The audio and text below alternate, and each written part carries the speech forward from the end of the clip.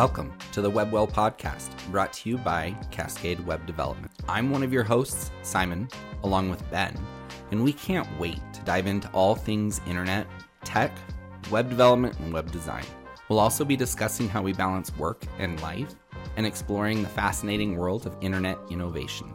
So whether you're a tech enthusiast or just looking for some entertainment, join us on this exciting journey as we explore the ever-changing landscape of the web. Thanks for tuning in, and let's get started. All right, welcome back, everyone. We are here and joined with my buddy T. Getzy from Spokane, Washington. This is episode number 4. Topic of the day is mass and social medias. So kind of breaking those out. But let's start with intros. T, welcome. Thanks for joining us. How's it going? Things are good. I'm excited to be on your podcast and get this conversation going. Yeah, it's nice. I think you are our first out of organization guest. I know we're bragging up, episode number 4. We had Stefan, our technical director, last week or last podcast, but he's part of the organization. So you being the first outside of the organization, honestly, and on this topic, I could see you coming back for some more later this year. Yeah, I think I'm stoked for that. So tell us about yourself, T. Where are you from? What do you do for fun, job-wise, career-wise? And we added in a little stuff that we were talking about before this, how you and I met. Sure. So live in Spokane, basically born and raised in Spokane. At a young age, my parents took me down to Eugene for a little bit, and they're definitely in that hippie world, and made a living down there and came back to Spokane and grew up in Spokane, and soccer and snowboarding were my two passions. And playing college soccer was like my number one thing that I wanted to do.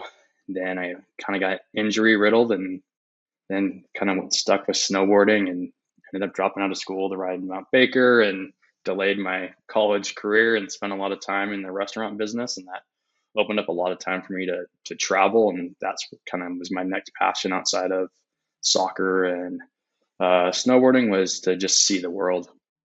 So I kind of got a late start in the whole idea of college. Had done my time, but went back and finished as a non-traditional student. Rode through that into getting my master's in communication, and that's kind of what landed me here. So currently, I work at Eastern Washington University. I'm a lecturer there in communication studies. I teach classes from public speaking, leadership, interpersonal communication, argumentation advocacy, and then one of my favorite classes is the mass media and the information society, and then a digital and social media class. So it really kind of ties in with this topic. And then I've been adjuncting at SCC. So I'm fortunate to be giving back to our community. It's something I knew I wanted to do, but when I was going through this process of going back to school, there's 2 things I knew I wanted. I wanted to work with people, and I want to make their lives better than when I was with them before. So if that was working with nonprofits, that was one route.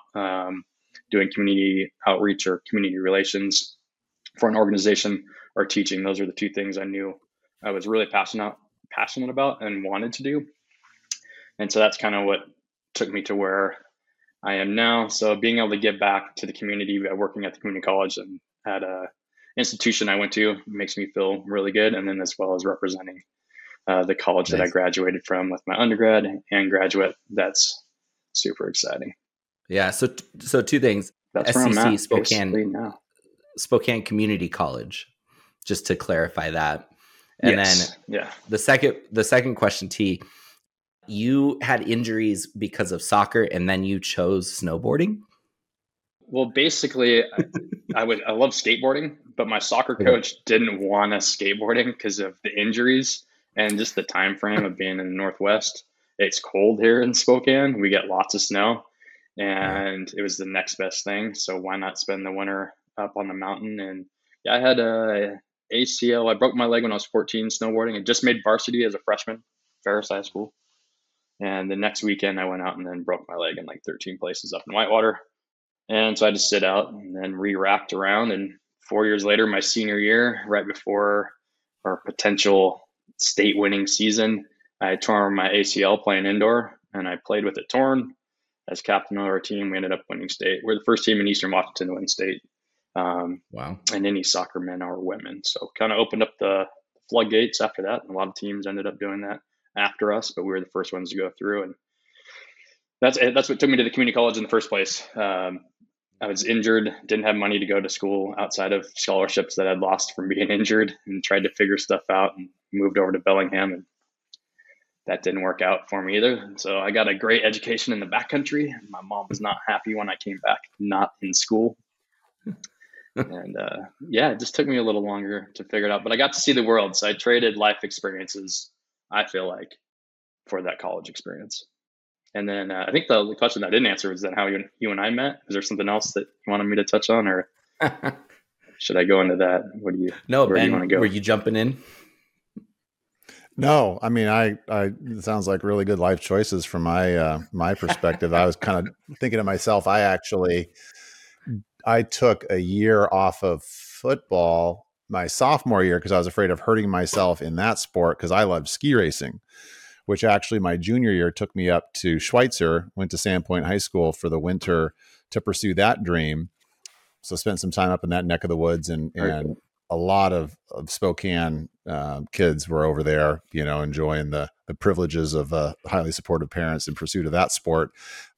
And then I spent my college years playing football, and I started coaching skiing and ski racing, but it didn't get into the backcountry until after I graduated. And reflecting on, gosh, what would I have done differently if I wasn't so committed to the sport of football in college and had all that time and energy to dedicate to continuing to stack up those skills and experiences in the mountains. I don't know, if nothing else, it really confirmed my love and appreciation for the mountains, such that when I came out, I was able to quickly shed about 60 pounds of unnecessary weight and continue walking uphill and enjoying, sliding down untracked snow. So I've been kind of doing that for the last quarter century, it feels like. Yeah, yeah. So same parallels with that. I did the same thing when I moved back to Spokane. I coached soccer for a long time, Mm-hmm. and I was actually president of the club that I had played for, and I volunteered my time for that while I worked in the restaurant business. And coaching just took up a little too much time for me, and I wanted to play. I wanted to play on the weekends, and Yeah, it just didn't allow that. I hear you. I just finished my 27th year of ski coaching in some capacity. At the last 7 or 8 in focused on big mountain and backcountry skiing, and love it. And the great thing now is that I've got 2 daughters, and I've been able to dovetail my desire to be in the mountains with involving them and kind of life hacking the ridiculous expense of taking a family to the mountain every weekend, but through coaching. But yeah, it seems like some really awesome through lines there of the mountains and the ball sports and the individual sports and the team sports, and yeah, lots of good learning throughout that. For sure. Yeah. Well, you have the light coming for you. There's lots of days in the mountains left. Yeah, indeed.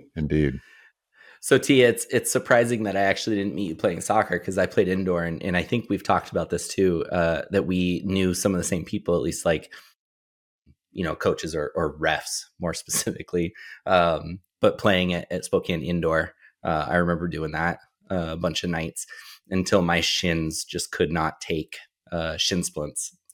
Just running on that turf, it just hurt so bad. But yeah, why don't you talk about how Yeah. you and I met? Shoot, a decade or two ago.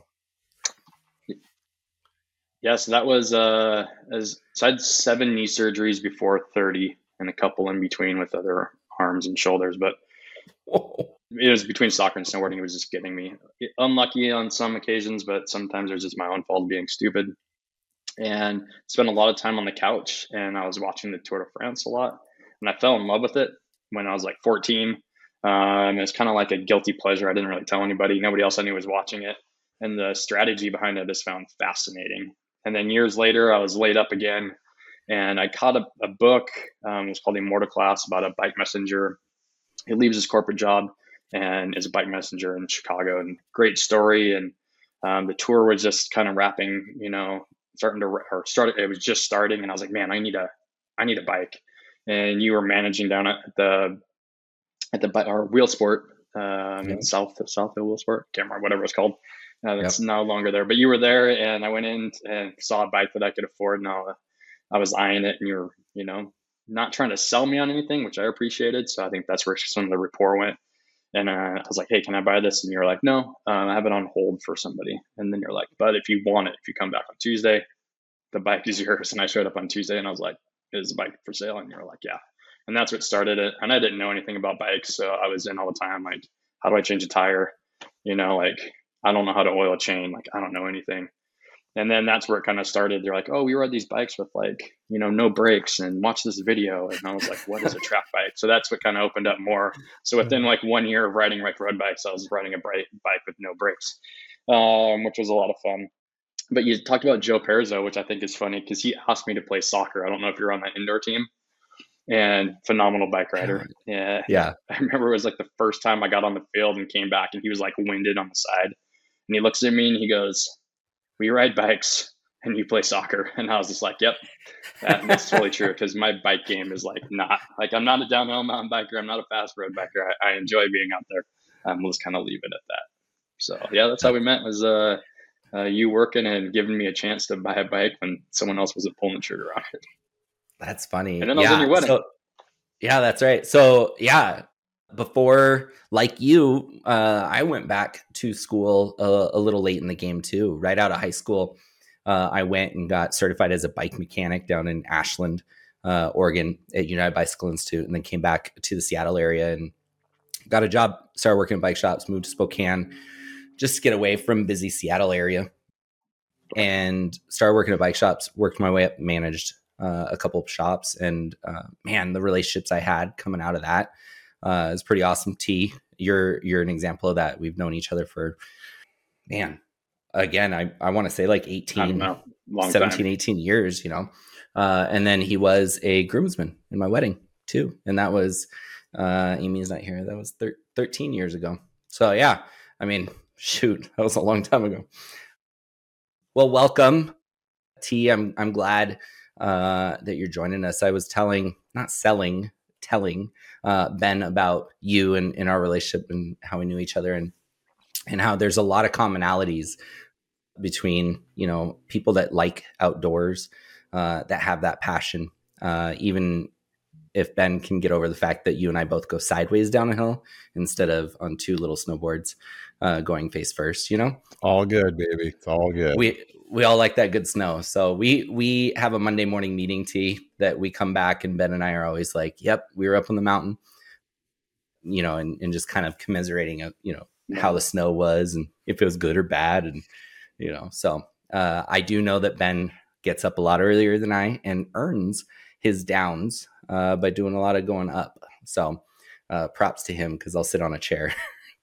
Yeah. Yeah, I agree. I do a lot of sitting as well. When the snow's there, I do a lot of side country, so I am hiking for it. But yeah, if I can spend time spinning, I'll spin around on that chair as much as possible. Yep. There's not that many people here, so I guess we can still do it. Yeah, at least in some of the areas. So yeah.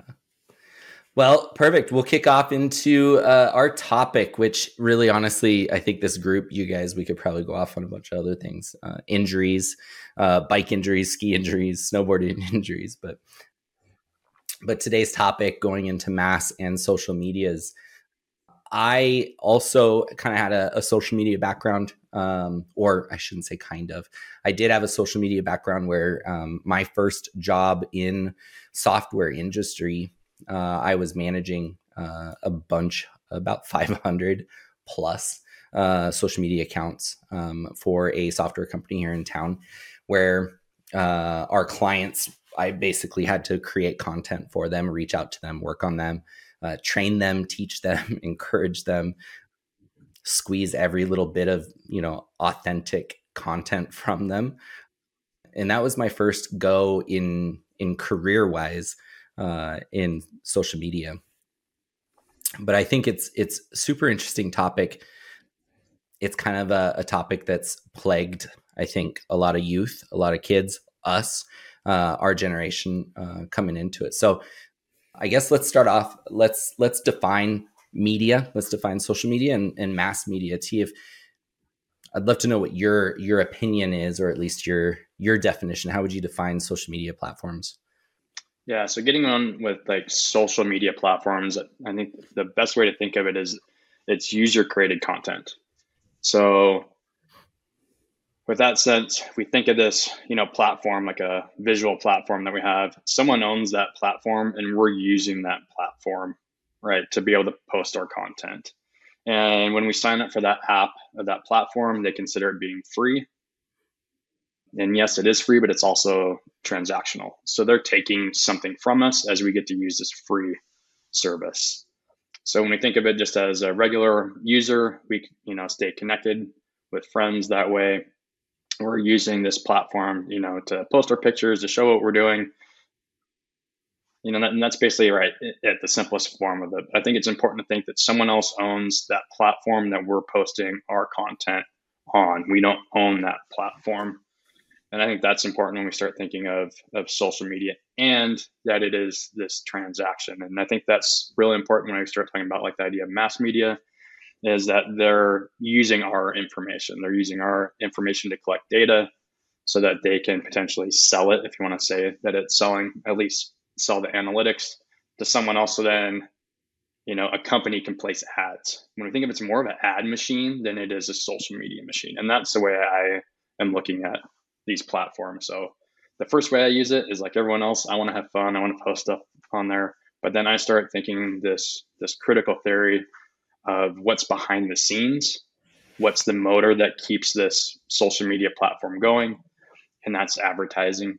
It's how we advertise now. It's a great way to get a message out. And the neat thing about a lot of these social media, double-edged sword, I guess. So when I say neat, doesn't mean I always agree with myself. But the neat thing is that you can create content that blends in to everyday photos, everyday content that we're posting for fun. So that's just kind of nice compared to like on a TV. If you're watching TV, or TV, has commercials. The commercial comes on. The first thing I want to do is just skip out of that commercial. On Instagram, let's say you just slide through. On Facebook, you just click, the next story to get through. So it's easier for us to not be distracted by the ads, and that's another reason why it works so well. So from that sense, from a business standpoint, it's a great way to get your content out there. For just our everyday user, we're just not as distracted by those ads. So it works really well for us that we can just kind of skip through it. And we really don't notice it that much. So with my definition of that social media, it's not really necessary on the social side, because I'm thinking critically and thinking who has the power, and I'm looking at the owner of that platform. And that would kind of make me jump into what's the difference between mass media in my definition and social media. So mass media falls into this mass communication category, where before mass communication was just talking to a large audience and it necessarily wasn't diverse. So now you can talk to a large audience that's diverse and is geographically far. And sometimes when you have this message, it doesn't mean it's actually to a mass audience. So when we think of like TV stations, there's, thousands of TV stations now on cable. You can watch one show, you can have 1 million people watching, like a Monday Night Football game, and you can go to another show on Oxygen and maybe have 500 people watching. So there's no real amount that you can say, the amount of people that are watching is what's going to make this. What makes mass media itself is the industrial process. So unlike the social media platforms where the user's creating the content and the person just owns the platform, these big businesses, these broadcasters, these media outlets, they're the ones that are creating this content. It takes a lot of money to do it. So we look at it at vertical integration. You have production costs, distribution, and exhibition. So they have a ton of money that's involved and tied up in that. And that's where the difference is. So in that sense, you're creating all this content, then you're looking for people to come in and, help produce those TV shows. Look at all the people that are involved. Someone that's, casting, actors, the sets, the food behind it. There's just a lot of money that goes into it. So it's this industrial process that social media doesn't have. So we all know, like influencers, you don't need a lot to get started. But eventually, when you want to be a top influencer, you're putting a lot of time, a lot of money into your craft. And if you're not, then you're going to fall off.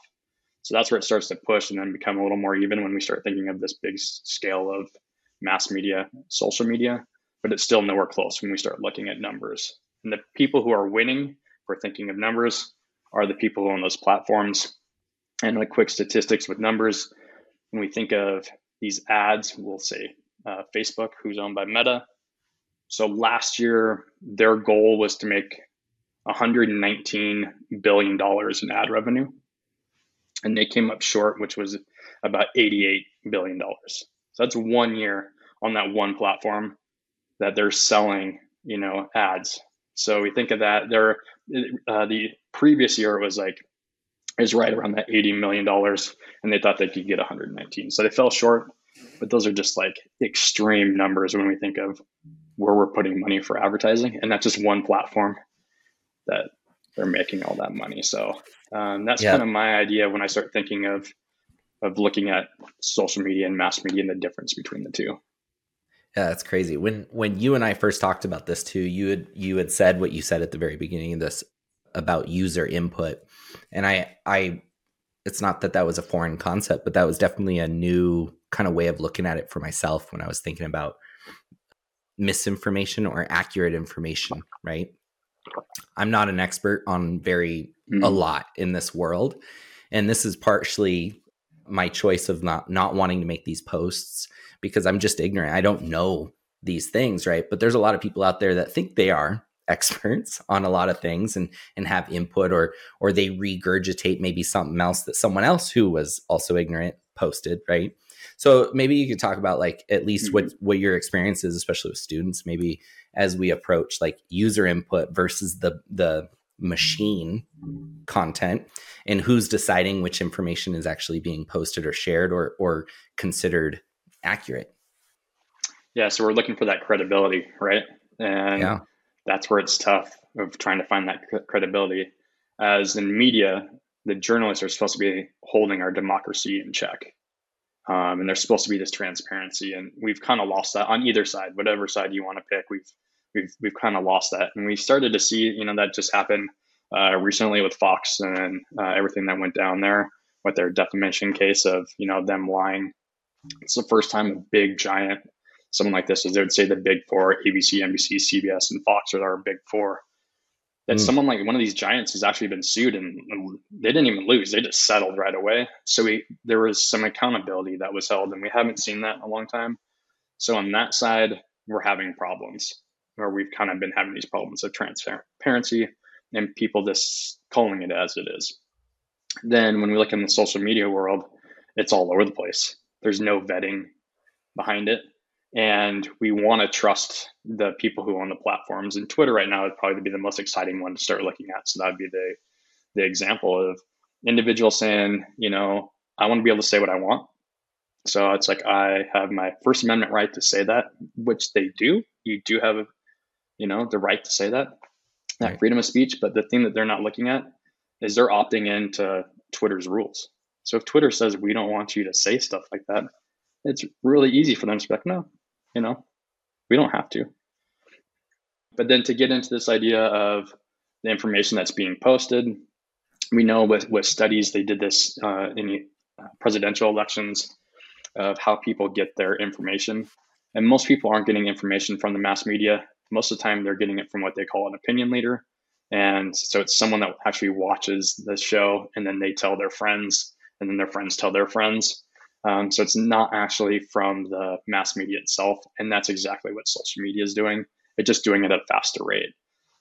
So when we do have one person, whoever that person might be, like I know a lot of my students follow Joe Rogan. So if he has someone on and they hear something that is said there, they're going to trust that. They tell their friends and they tell their friends. So there's no way to have this credibility or the transparency that journalists are held to. And it's just free for all. Internet's still Wild West is what I like to say. Yeah. Because you can say whatever you want. You don't have to say that, basically you're not citing sources. Scholarly work is just pushed to the side for the most part. Just, people aren't reading it. And if they're listening to it, it's just not as exciting enough. So, there's very small pockets that are actually doing this scholarly work and research and being able to cite it correctly and say, this is the data that we collected. Where anyone can just go out and say whatever they want, and we can take it or leave it. The little credibility things with the little buttons, and I think that's kind of out the window.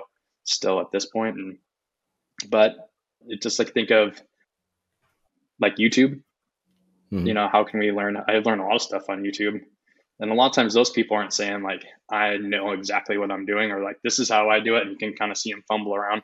So sometimes there is that transparency where you can it almost builds credibility, because you know that they're not saying I'm perfect at this. This is a way that you Right. can do it. Where some of the other sites are saying this is exactly what is going on.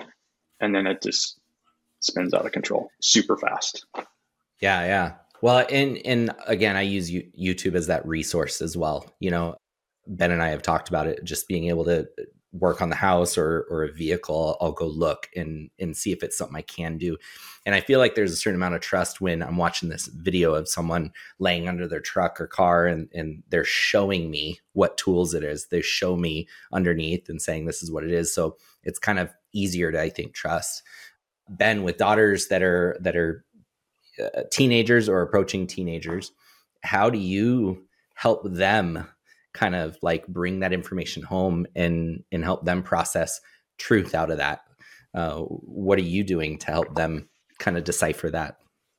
Yeah, well, I think to start with, as T had outlined, the hard part for me is just even in the mass media side of things, where do we go for that source of truth? And I've had plenty of examples in my life where I'm just looking at it, go, oh my gosh, I just feel like I'm being sold something here, whether it's in a classroom setting with a professor in college. I've had a couple of like really jarring experiences, or certainly watching TV docudramas anymore. I mean, I love watching a lot of these series on the streaming media services online. And you're just like, okay, that was really cool. I feel like I got some more insight, but how much of that was real? How much of that was like scripted? And like, that was just too good to be true. Some of these really cool, punchy storylines. So I've got my sense of skepticism. And then as it relates to my daughters, I think I was sharing this with Simon a while ago. It's like when we were kids, you'd hear a new song. It's like, oh, I heard that on MTV. I heard that on, the weekly top 40.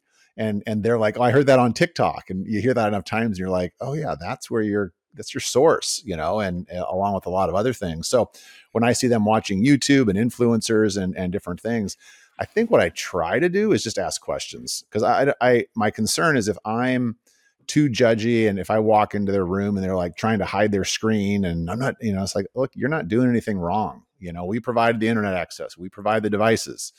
We just want to also, be on this journey with you, because frankly, you're learning a lot faster than we are and relying a lot more upon this. And I want to be aware of the influences that are impacting your lives and your decisions, especially as I've got a 7th grader and a junior. Like increasingly, they're not coming to me for a lot of this stuff. They've got other sources. So understanding what those sources look like, how they feel about them, how much they rely upon them, and then trying to build trust to understand where they're coming from before I try and impose like it's too much screen time, because that's the easy way of approaching it as parents. And I see a lot of people just like trying to monitor and manage these metrics, and it's like, oh, that's fine, but it's all, what are you consuming? What are you getting out of it? If we're sitting down for dinner and my daughter was just back in her room, doom scrolling, and she comes out and she was peachy before she went, and then she's miserable. It's like, did someone say something to you? Did you read something that made you reflect upon your life poorly? Oftentimes in those moments, they won't tell me, but at least asking questions and getting them to think like, yeah, what impact does this have on me is something I've just found in general is really helpful with them to build trust, put myself in a position to have a conversation.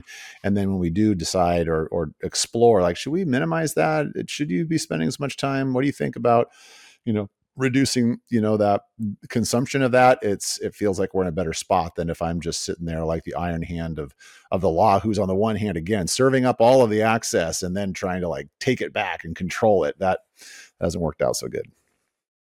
Well, I think you at the beginning you touched on something, and you said education, and you were saying like you want to be educated, as educating them as well. So it's having that conversation and having that openness, and that's kind of the same idea when I approach the college students with that. I tell them like, I don't want you to. I'm not selling you on something in that. Like, I want you to start thinking critically, and you can do the same thing, with your daughters. Is that like we're trying to build identity at that age, and it's the people around us. It's like our family and friends are the two areas that we do that. So now there's this outside force that starts, telling us what our identity is. And just having that conversation, I think, is the most important part. Being aware of how much time, we're looking at our phone, and not saying like, you have to take this much away. And that's one thing I like to do at the first is, I kind of Simon alluded to this a little before we started talking, is I call my students content eating monsters. I consider myself a content eating monster. We're spending about 8 hours a day consuming some sort of digital content, whether it's and what I fall super victim to are podcasts. Right now, anything that we have on TV, music, we're soaking in something. So there's these outside forces that are definitely affecting us. But knowing it, right? So you address it. It's aware. It's an open platform to be able to talk to your, Simon, same thing with Josiah, that you have that openness to be able to talk to them. You recognize when something isn't going well, and that you have that open conversation, those channels to start that conversation. I think that's what's most important, because it's just bringing awareness to it. And I think that's a good place to start, because we're still trying to figure it out. There's no roadmap yet of, a good way of approaching it. We still don't know. We're in an era, this digital era, where we don't know, and we don't know all the ramifications from it, but we know there's some stuff that's really not good. So I think we're all trying to navigate it. So, best with you guys, with you guys on that platform. Yeah. And I would say it's very unique. It's a unique challenge I face is having two daughters, because, I know what it's like to be a boy, and I've got that experience, but to be a girl, I don't understand, but a lot of it.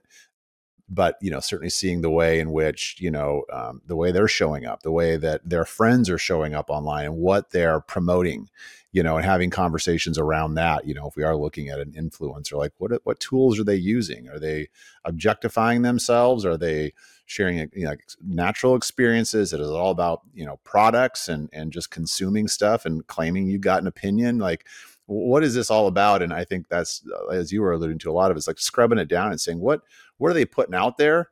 Is that worth consuming? Are you getting anything out of that? And if you're to put something out, and neither of them are that big on posting a lot, it's like, what would that look like? And how do you try and show up? I like to make videos of adventures and trips that I go on with my friends, similar to Simon. And I know what my intentions are, but I can't control how other people receive that. And, it's always interesting where, like, a lot of people won't comment or like anything that you put out. And then you'll see, and they'll be like, oh man, I was seeing all your stuff and it's so rad, and blah, blah, blah. And you're like, oh, I appreciate hearing that. I don't know, from you, because you aren't communicating with me on that medium, but I'm glad you're liking it. And other times I'll post something and people start like not follow, like unfollow. And you're like, ooh, I don't know if that's probably has nothing to do with me and more to do with them, but whatever. So I do enjoy the experiment, but to your point, I really like, evaluating what I put out, what that looks like, and then how I'm consuming, how I'm feeling, and translating that over to my loved ones and my friends as well. Like how is this impacting us? And if it's for good, great.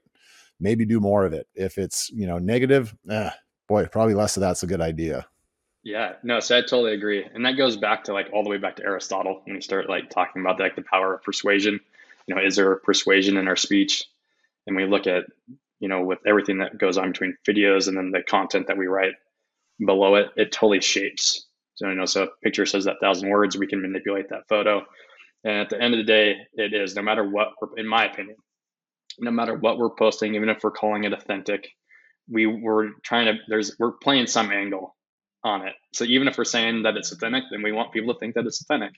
So we're trying to persuade them into it, which is actually putting power into it. And that's just where my opinion is, no matter what we're putting up there. And kind of like what you're saying, I just don't kind of care. At the end of the day, if I'm having fun and I think, someone else is going to get something out of it, a little enjoyment, then then I'm okay with it. The example that I like to use with the students is this photo, and I can send it to you guys. But it's an apple. And so it's a photo of the apple, and there's a mirror behind it.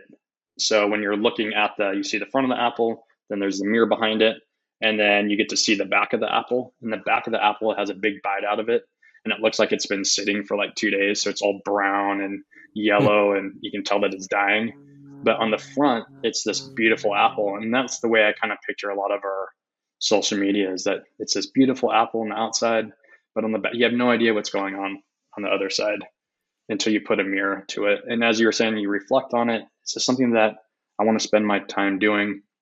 Is this something that I want to spend my time looking at other people's little creations? And yeah, it's just a question we need to ask ourselves. But if we can make money off it, as I was saying with Simon, then maybe you can monetize that. If we're doing it for business, yeah, it's a great stepping stone for it. If it's for us personally, that if we want to, expand on what we're passionate about, and, instead of, hiking those days, if you can get a, few free passes, maybe at the resort, yeah, do a little tag or do a little trade with one of the local mountains and, help get yourself up there. So that's where I think there's also, maybe three sides to that, to that sort of monetizing it. But yeah, we'll come back to it. that. We'll come back to the monetization of it because I think we all, as T and I have talked about, and I think Ben and I have as well, talking about the double-edged sword of it being good and a bad thing, right? It's an excellent tool to connect with people, family, friends, share experiences. I had commented and I think applauded T on the somewhat rare post from T every once in a while when he posts. It's not just the image, it's kind of the thought and how he's sharing where he is at the moment. And I actually connect with it. I love reading those because that, I think, is social media for me, right? Is those. I don't need to see people falling down and getting hurt videos. Don't get me wrong, I get a kick out of them every once in a while, but I'm not going to sit there and scroll for that all day. So let's talk numbers real quick, and then we'll come back to the monetization. So top 6 social media network platforms. Let's go from number 1. What do you think number 1 is in the world, not US? So in the world, what do you think number 1 is? So I follow numbers, and you're looking at eyeballs that are on the platform. So Facebook is number 1. Ben, what do you think? You want me to... I mean, gosh, I feel like I've got an authority here. Yeah, I would say probably Facebook, and I'm guessing that trend line is not looking positive for them relative to some other ones, but sure, we'll go with Facebook. Perfect. I'll ask you first next, so you don't feel so intimidated by T's answer. Yes. Thank you. Yeah. Facebook is number 1 worldwide, 2.9 billion members that are on it. It is the 3rd most visited website in the world. This is after Google and another website, which we'll bring up next. Leading countries, though. This one, I think I just knew inherently just because of population. But leading countries, US is at 179.85 million, right? Who's ahead of us? What's number 1? Ben, we'll go with you first. China? We'll go with China. I'm T. going to go India. India, because China doesn't have Facebook. Oh, yeah, I didn't think of that. So yeah, it's India. Yeah, there I am again. Right on. So India. That's a trick question, but if it was, that's a trick question. Yeah, so India at 329.65 million, so more than double US on Facebook alone, which is just staggering numbers. Granted, population and how many people have cell phones and all that stuff. I mean, those are all influences, but huge numbers. All right, so number 2 website or social media platform, Ben, what do you think it is? I'm going to go TikTok. T. You threw social media site on there, so I'm going to say YouTube. It will be I would say is number 2, but I'm not sure on that one. All right, so it is YouTube, and I did add that social media site because just a second ago I kind of alluded to it. Facebook was the 3rd most visited website visited. Right, this is after Google, YouTube, then Facebook. Right. But Google's not a social media platform, so it would have been Facebook, YouTube. So YouTube at 2.562 billion.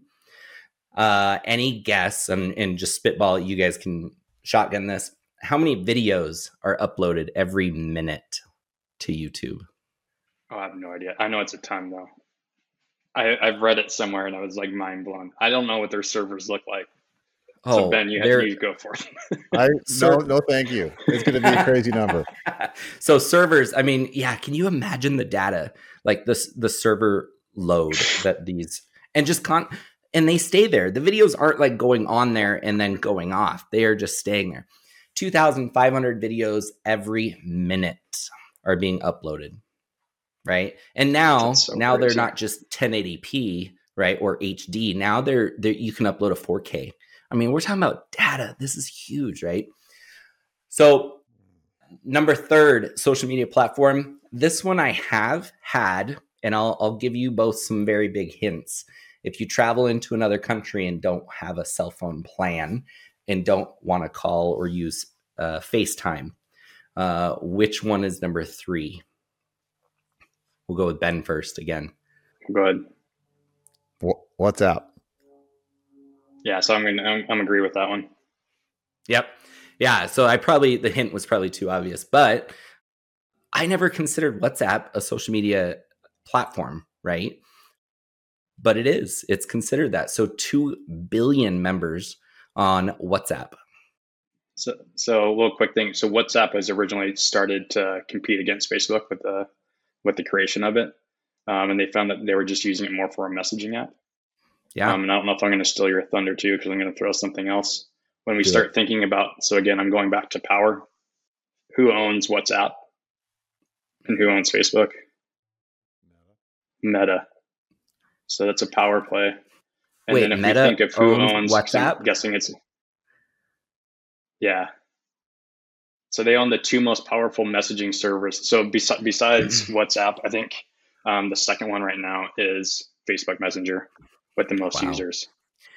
But it really doesn't matter because it's owned by the same company. So I'm assuming you're gonna lead into Instagram. So I'll just kind of say at some point if Instagram is on this list, wait. They're so also all right. What's number 3 on my list?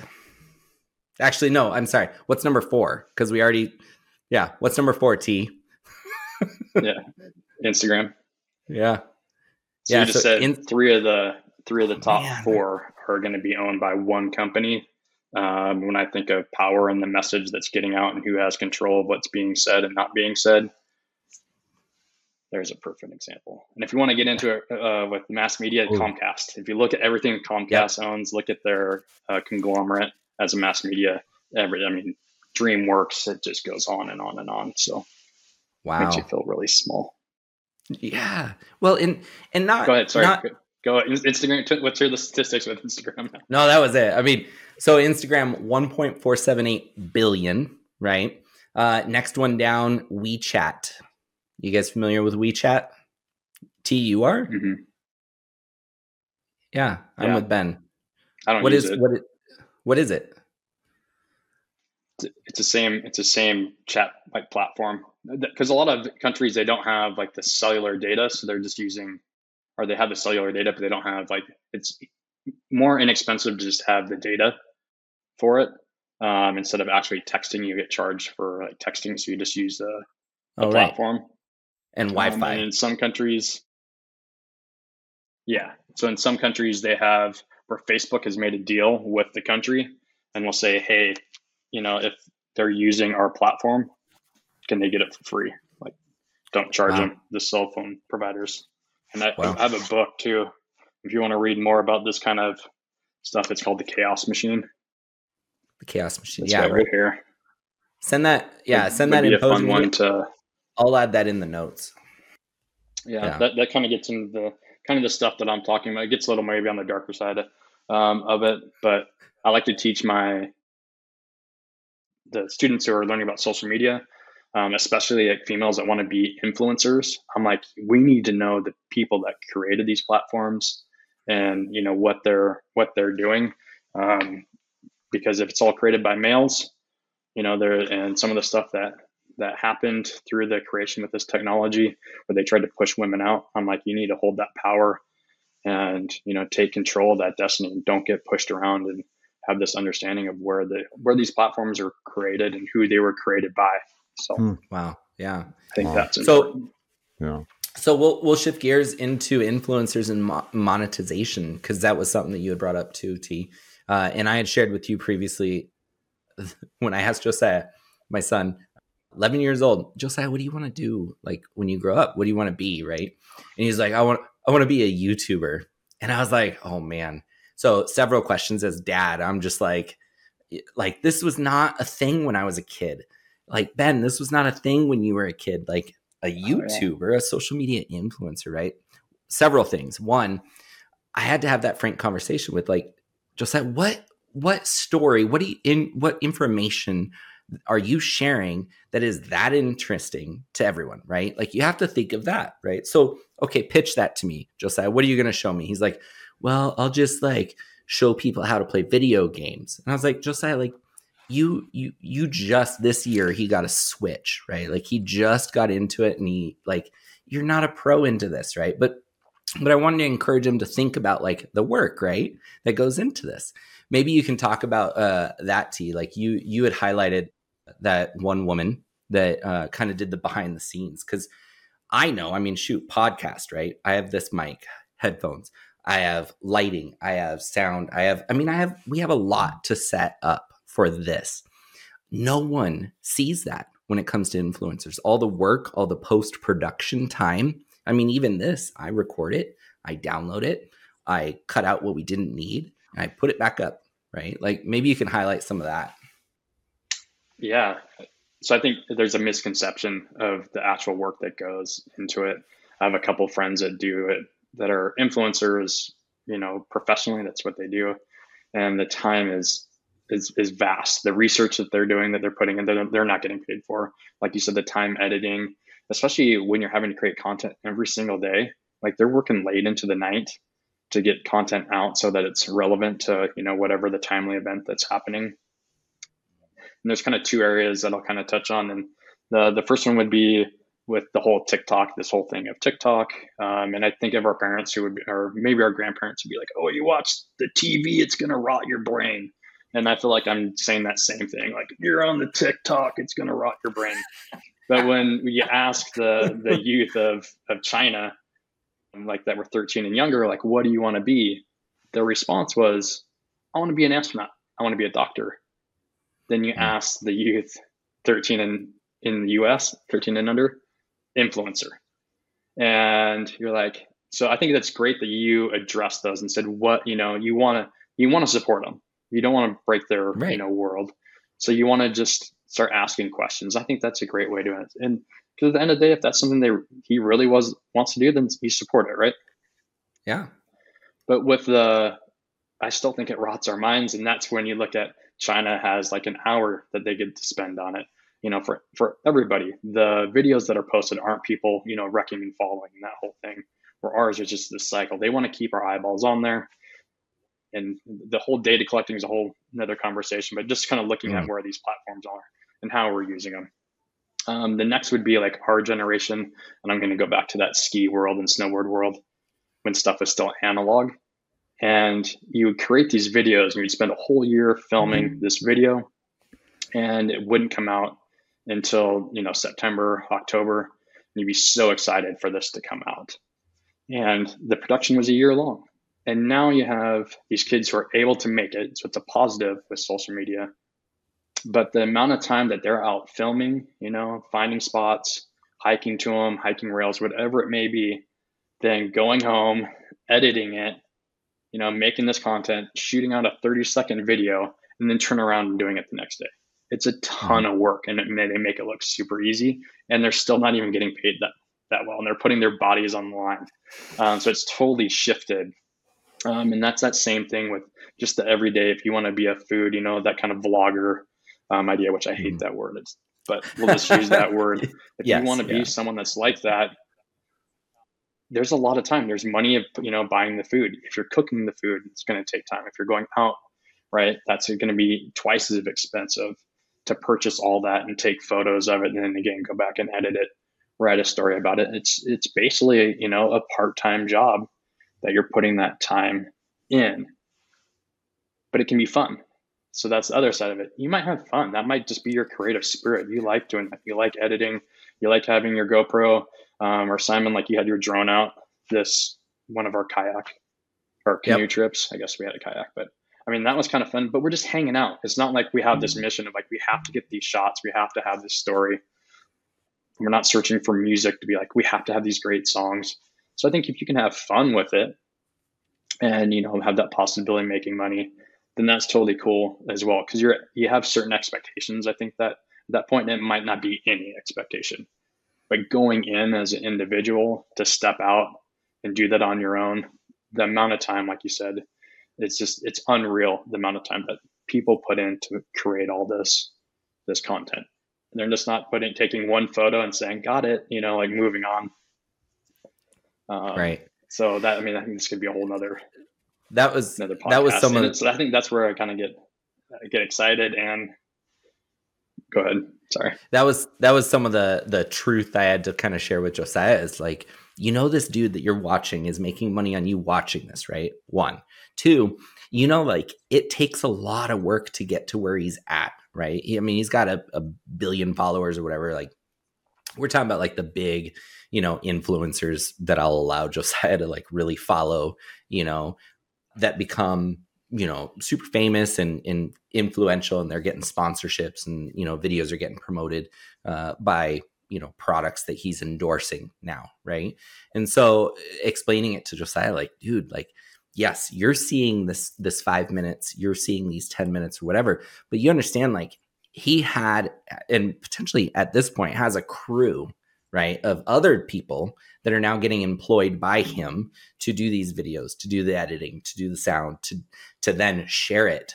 Lord knows it takes me a while just for this to do any post-production work, then upload it again, and then create a thumbnail. I want to, design it, put your photo on it, then share it with the platforms we need to, plus promoting it. I mean, holy smokes. Yeah. Sharing that with him was definitely an eye opener. I think he's like, oh snap. Like that's a lot of work. And I said, okay.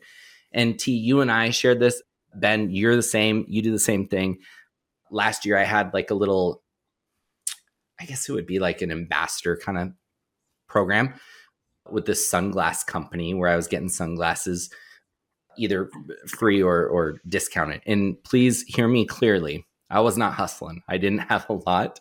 I got like 1 pair and then I could get like 60% off. And I was like, that's good. That's great. Cause I'm just outside wearing these glasses and I'm going to tag them in this photo and they'll like that. And then I can just go buy them at a heavy discount.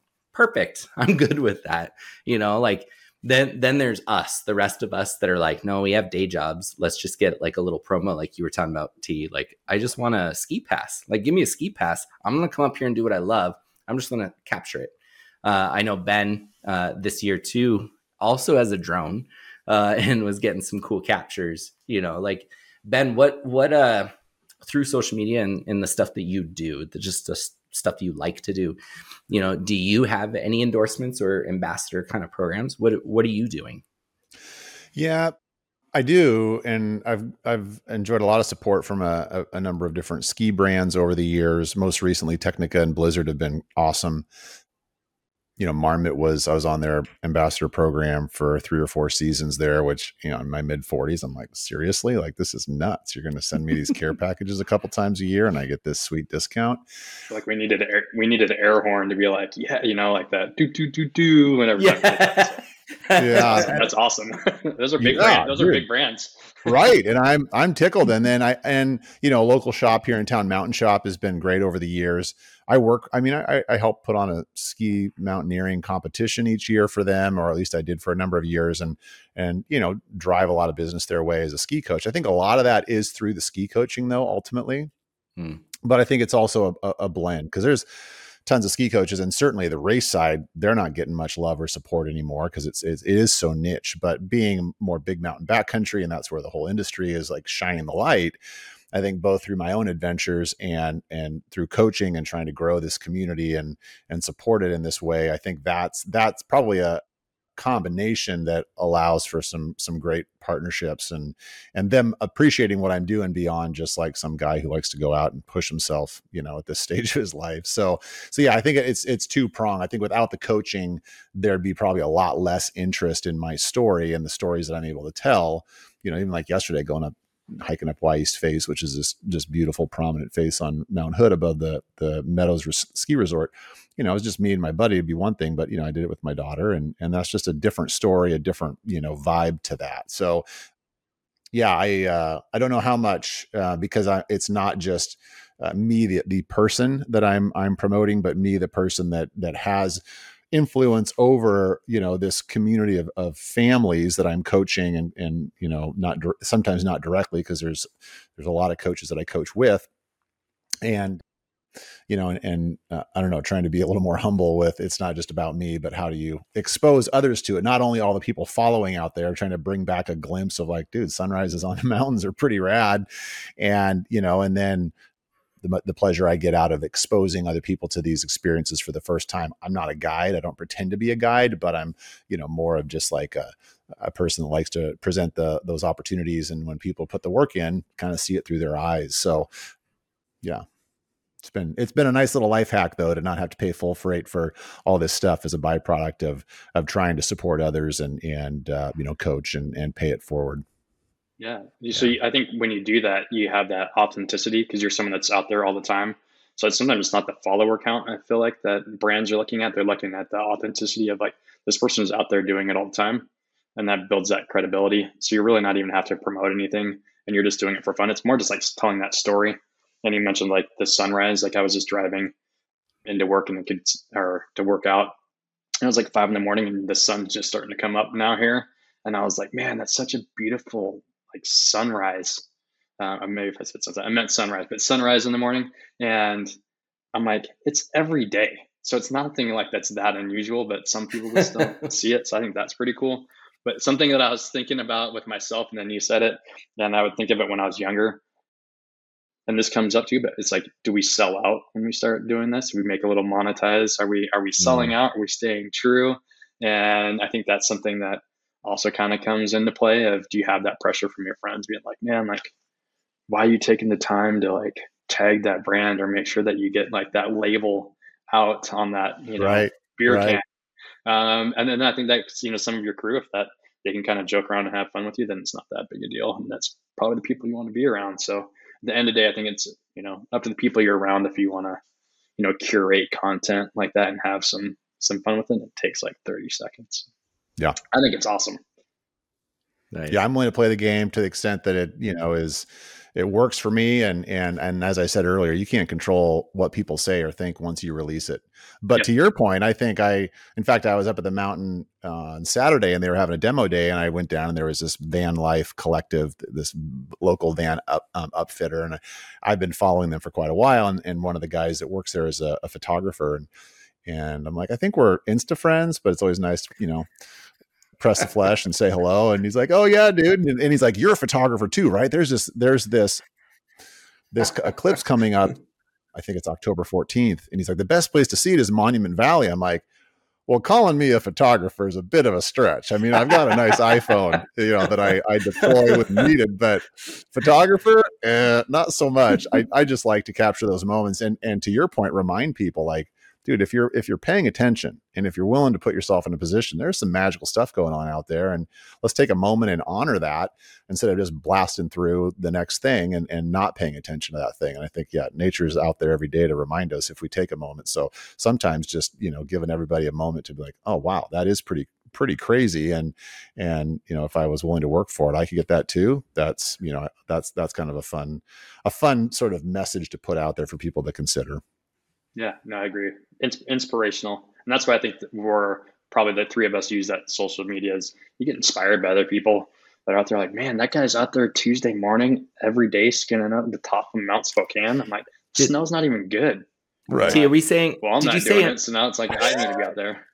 Did you say inspire or made feel guilty? Like, I don't necessarily always feel inspired.